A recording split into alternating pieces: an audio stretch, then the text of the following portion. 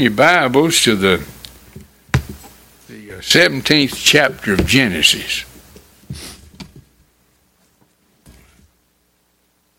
Genesis 17. Here's a fellow that I'm going to read about just a text, really.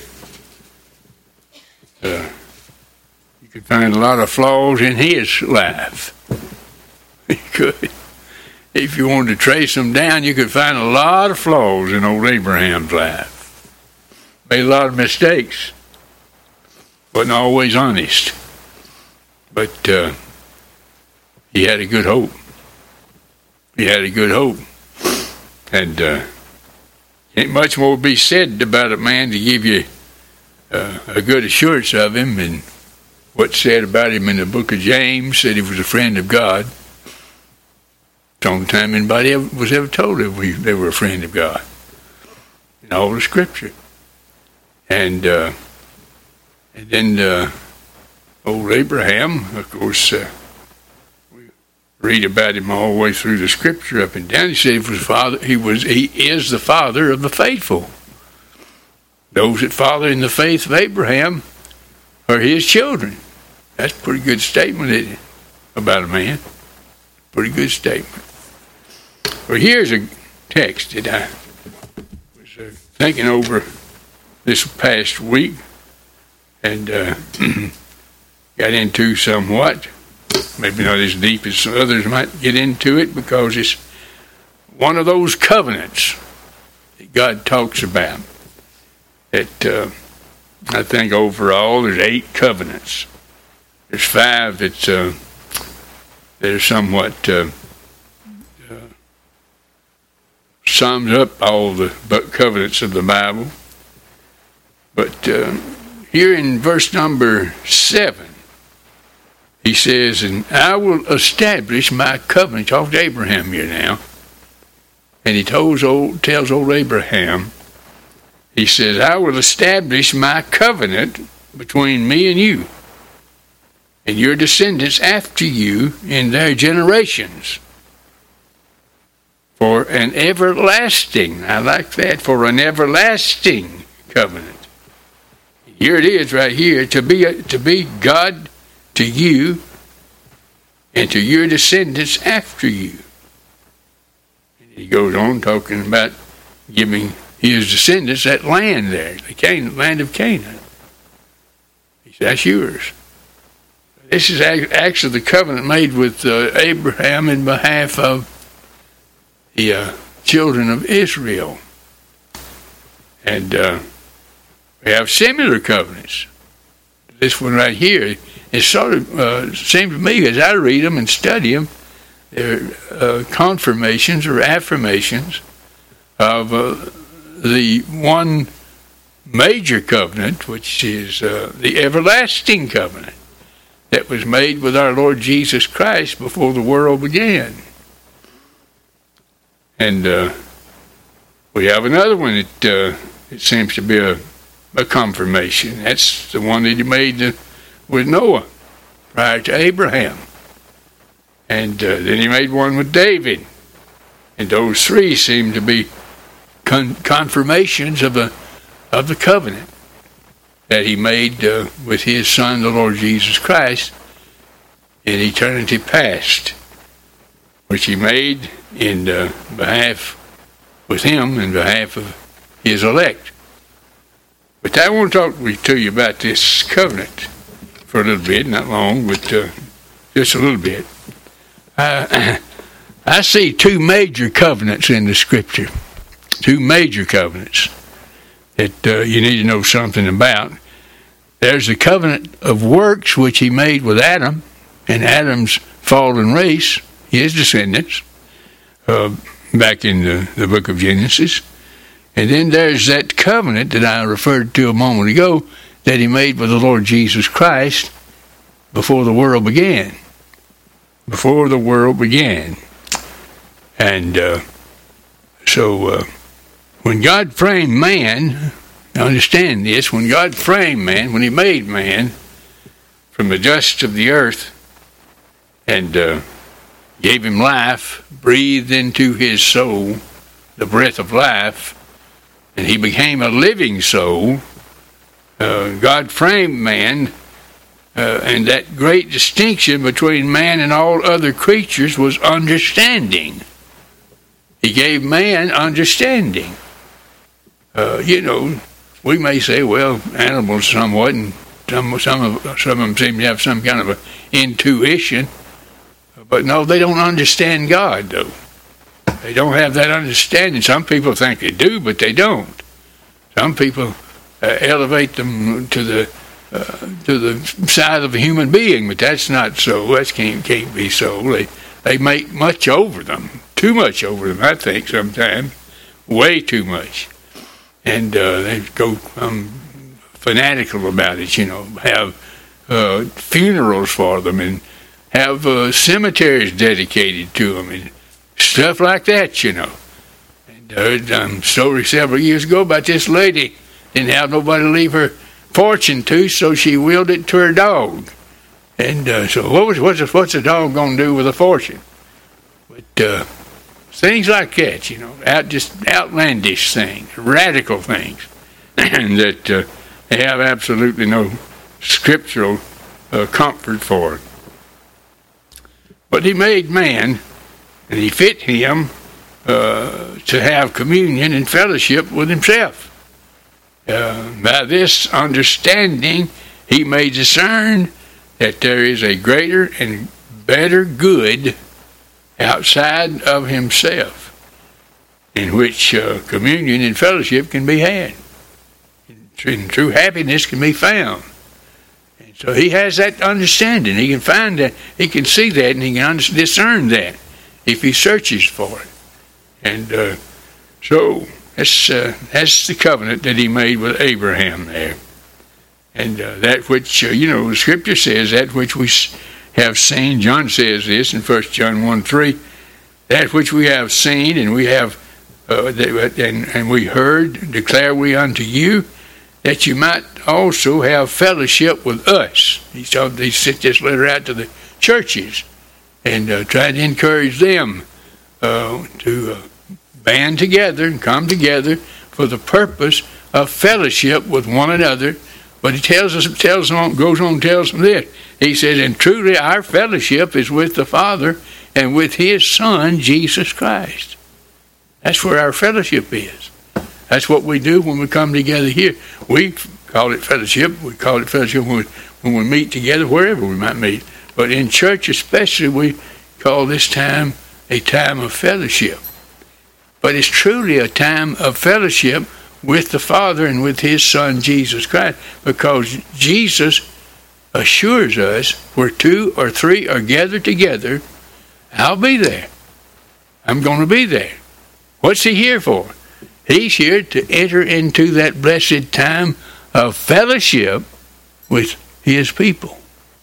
We'll think about that when we come in here. We'll rejoice in it.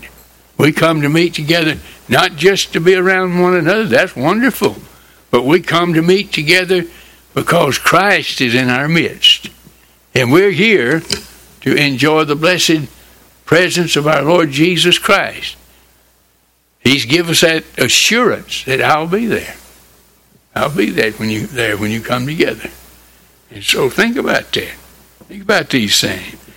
And so the knowledge of Christ is the basis of our fellowship with God. To know Christ. To know Christ, if you don't know Christ, you can never know anything about God. He was getting ready to leave this world, and his disciples were somewhat troubled, and he was explaining to them his purpose of leaving the world. And he talked to one of them asked him, said, show us the Father, and it'll satisfy us. It was Andrew, wasn't it? And he says, Andrew, have I been so long with you and you haven't known the Father?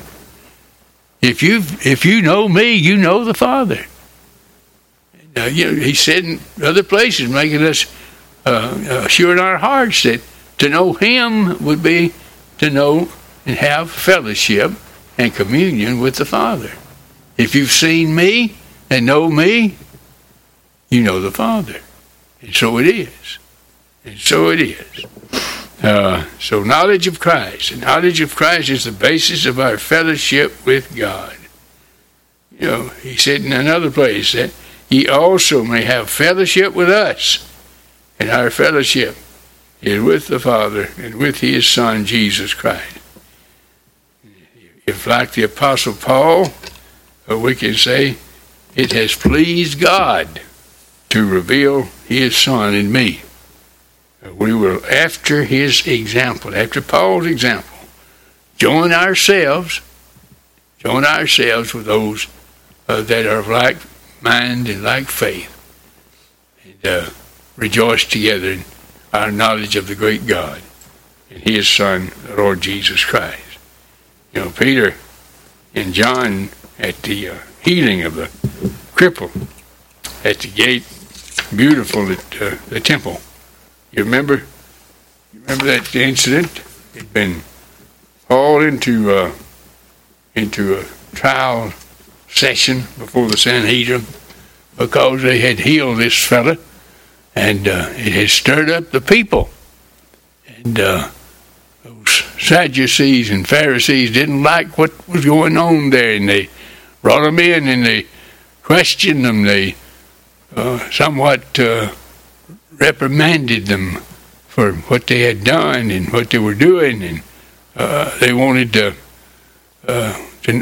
to know they couldn't do that stuff around there, and put them in jail for over a night.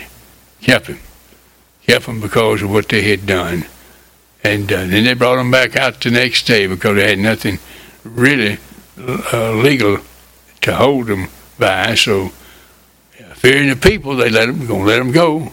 And they did. They let them go, but they again threatened them before they let them go. And they told them, said, don't speak any more in this name. No more in this name, Jesus. And they said, we rather obey God than you. And they went their way. And you know what it said about them? They went to their own people. So people were praying for them. You go on into the 4th chapter of Acts, and you see that these people were waiting and having a prayer meeting for them. And they went on to meet with their people. The scripture says they went to their own company. And so that's common with God's people. Just together with God's people. Be with their own company. Be with their own kind, we might say. I think that may be a good term, to be with their own kind. You know, we like to be with our own kind, don't we? Yep, we do. And some people claim to be Christians, and but they don't have no use for their own kind. And they might go here, and they might go there, they might go where they please, but they very seldom gather and meet and associate and commune and fellowship with their own kind. It may mean that they're not of that kind. That may tell a story.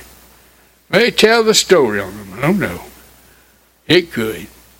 So when they had further, that is, the disciples, or the Sadducees and the Pharisees, threatened them, they let them go, finding nothing how they might punish them because of the people.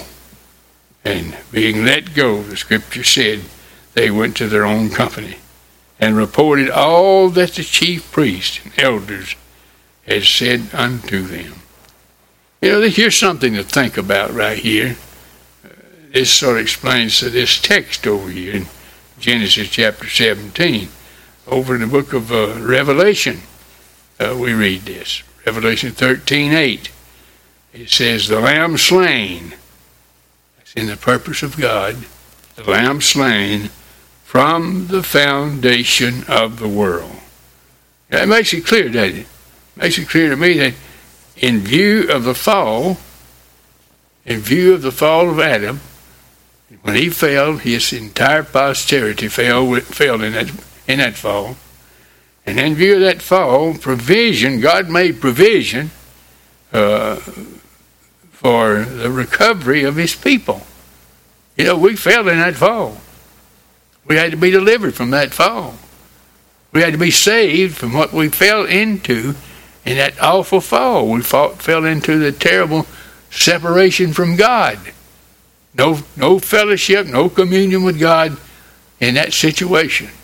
But God had already, before the foundation of the world, before the world was ever made, He had already decided He was going to slay His Son, the Lamb, in order to redeem His people from that awful fall.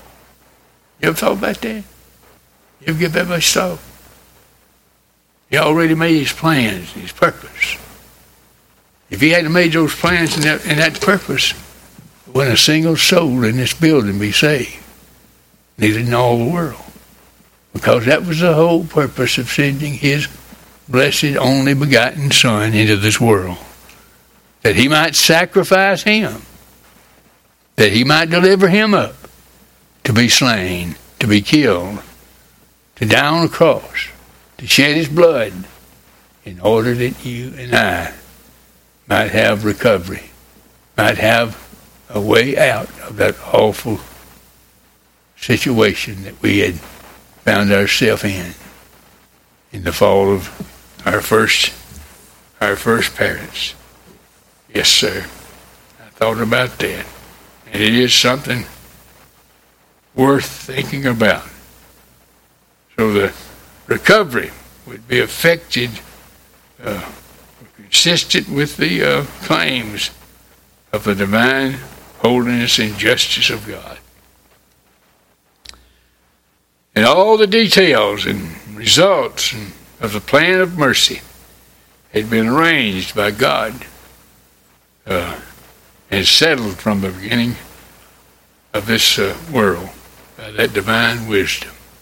All the mercy, everything, the grace of God, the covenant of grace, the blessed everlasting covenant that He made with His Son. Can you imagine that? Before this world was. Come together in the eternal Godhead, the counsel of God, and determine somebody's got to go there and deliver those people. And that somebody can only be one of the persons of God. And that person is the Lord Jesus Christ. I think it's voluntarily. I'll go, Father. I'll go. And I'll sacrifice myself.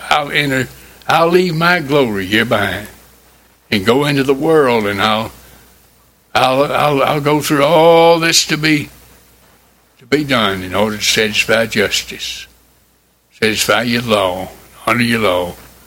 And I'll give my life.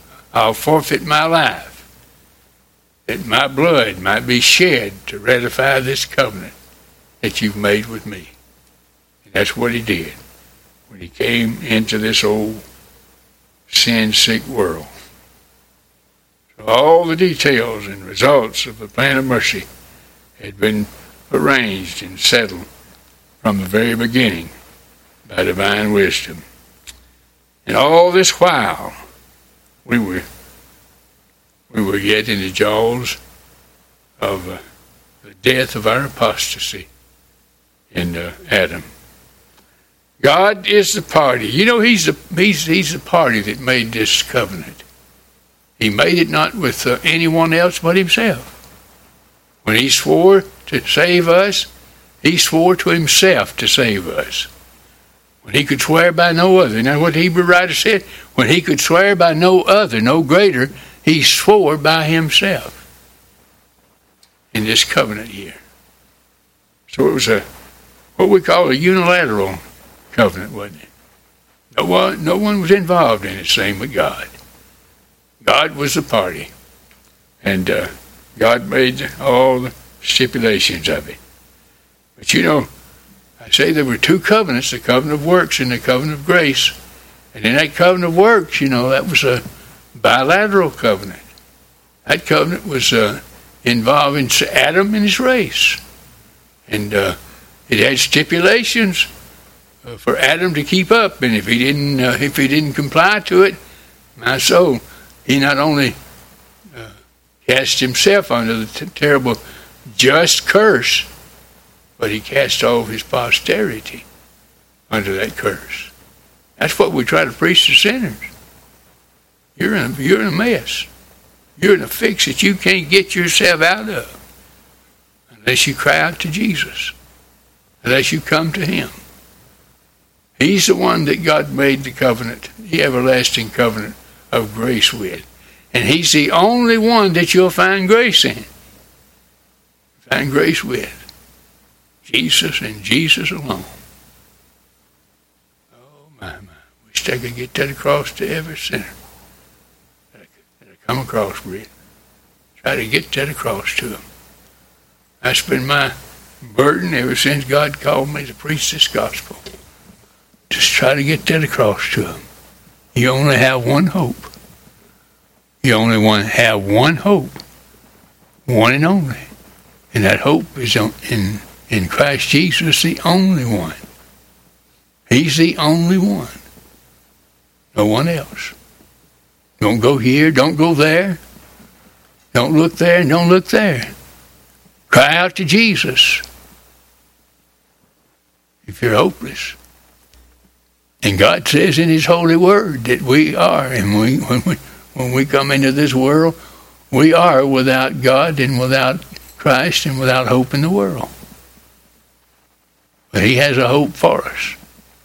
And that hope is in his blessed Son, the Lord Jesus Christ. That's not hard to say, is it? It's hard to get across him, though. Seems like it's hard to get across to folks. Why do we make it so simple and so clear? And yet they do. They go here and they go there. And they look there and they look there. And they try this and they try that. And it's all nothing but a false and a failure. No hope in it. No hope in anything except that one only begotten Son of God. Jesus. Jesus and Jesus alone.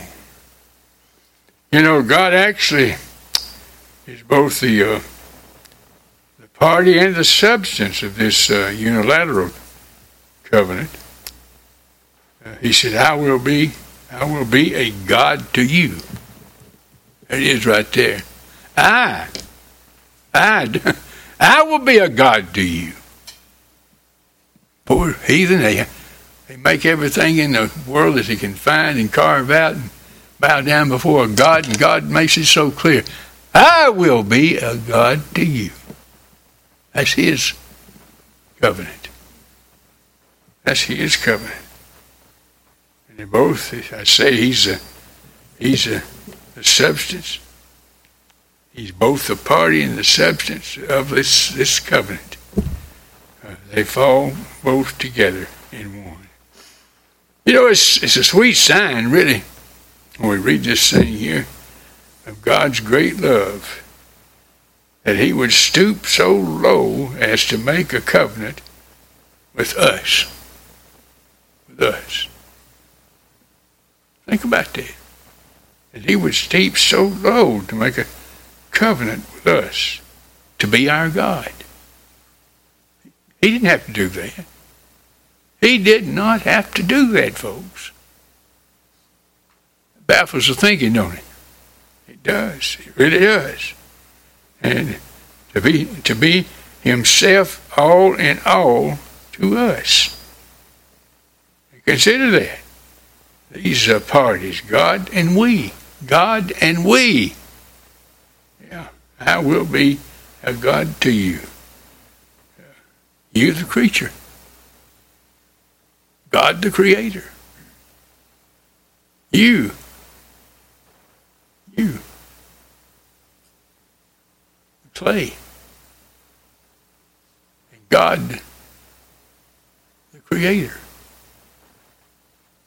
He took that clay, that little ball of clay, that's all you are. That's all I am. Just a ball of clay. Without God, you're absolutely nothing but a ball of clay. And he took that clay, and he made, and he framed, and he fitted a creature that he could take into his sheltering love and have fellowship with that creature. He did that. That's our God. And the glorious God. Think about this. And dust and ashes. That's what we are. Without God, dust and ashes. Clay, dirt. Unformed, unfit. And the glorious God. Yeah, the holy God and sinful man. That's the two parties involved here. The great King of heaven and earth. And rebels and traitors. Are you listening? Are you listening?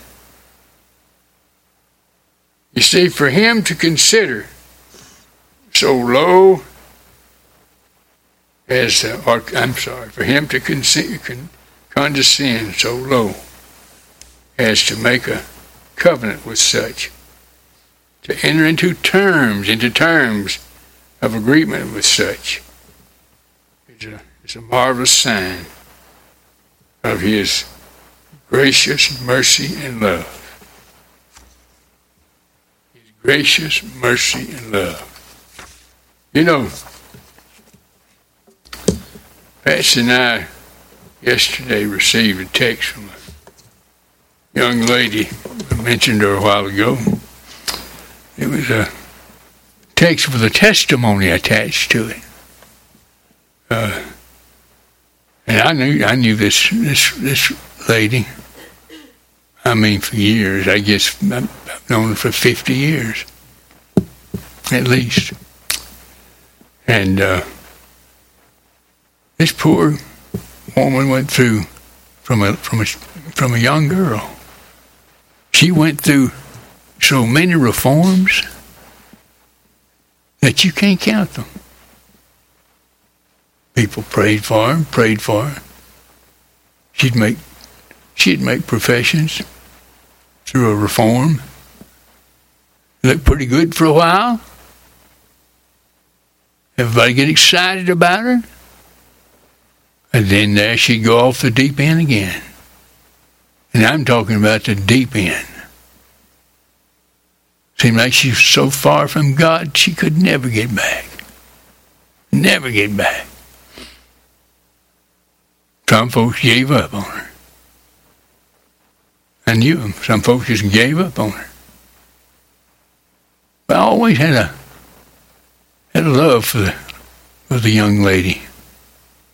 And I never did give up. I always kept praying for her. And others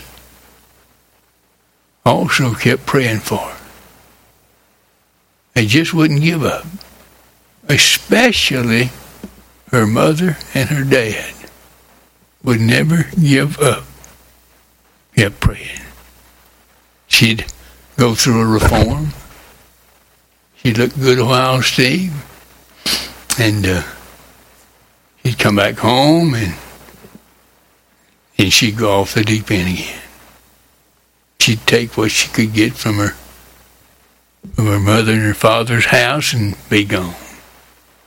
You talking about going into the depth of sin. She'd go into the depth of sin as deep as you could go.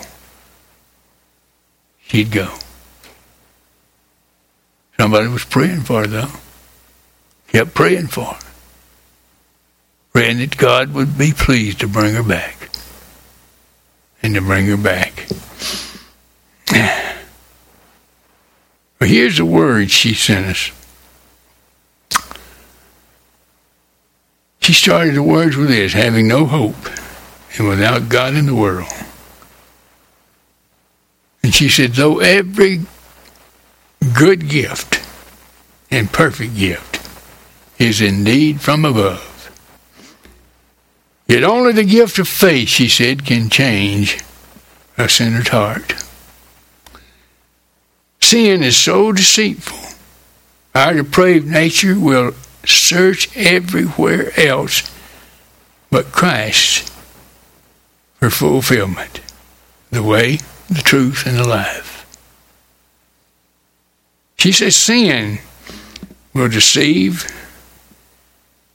the most decent, upstanding, responsible person to think that they're all right.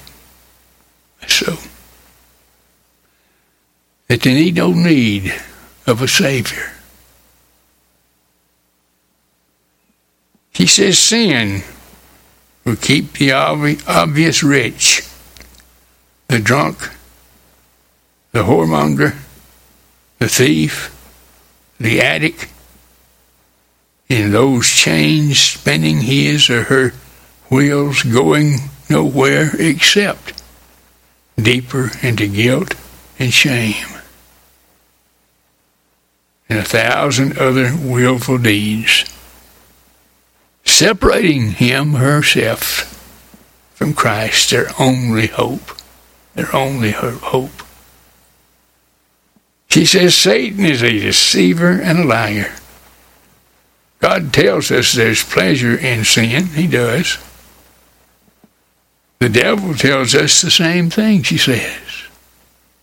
But God tells us the truth, that these sins and these pleasures are only for a season. Yeah, only for a season. Satan lies and tells us, like he did with our first parents, that there'll be unending pleasures and that we will be like God. Yeah. Told Adam and Eve that. That's where the trouble started, but they believed that. They believed it. Well, the truth is there's only one God. There's only one God, and praise be unto him. She said this little refrain of a song that her folks, she used to sing. Yes, there's one, only one. That blessed, blessed Jesus. He's the one.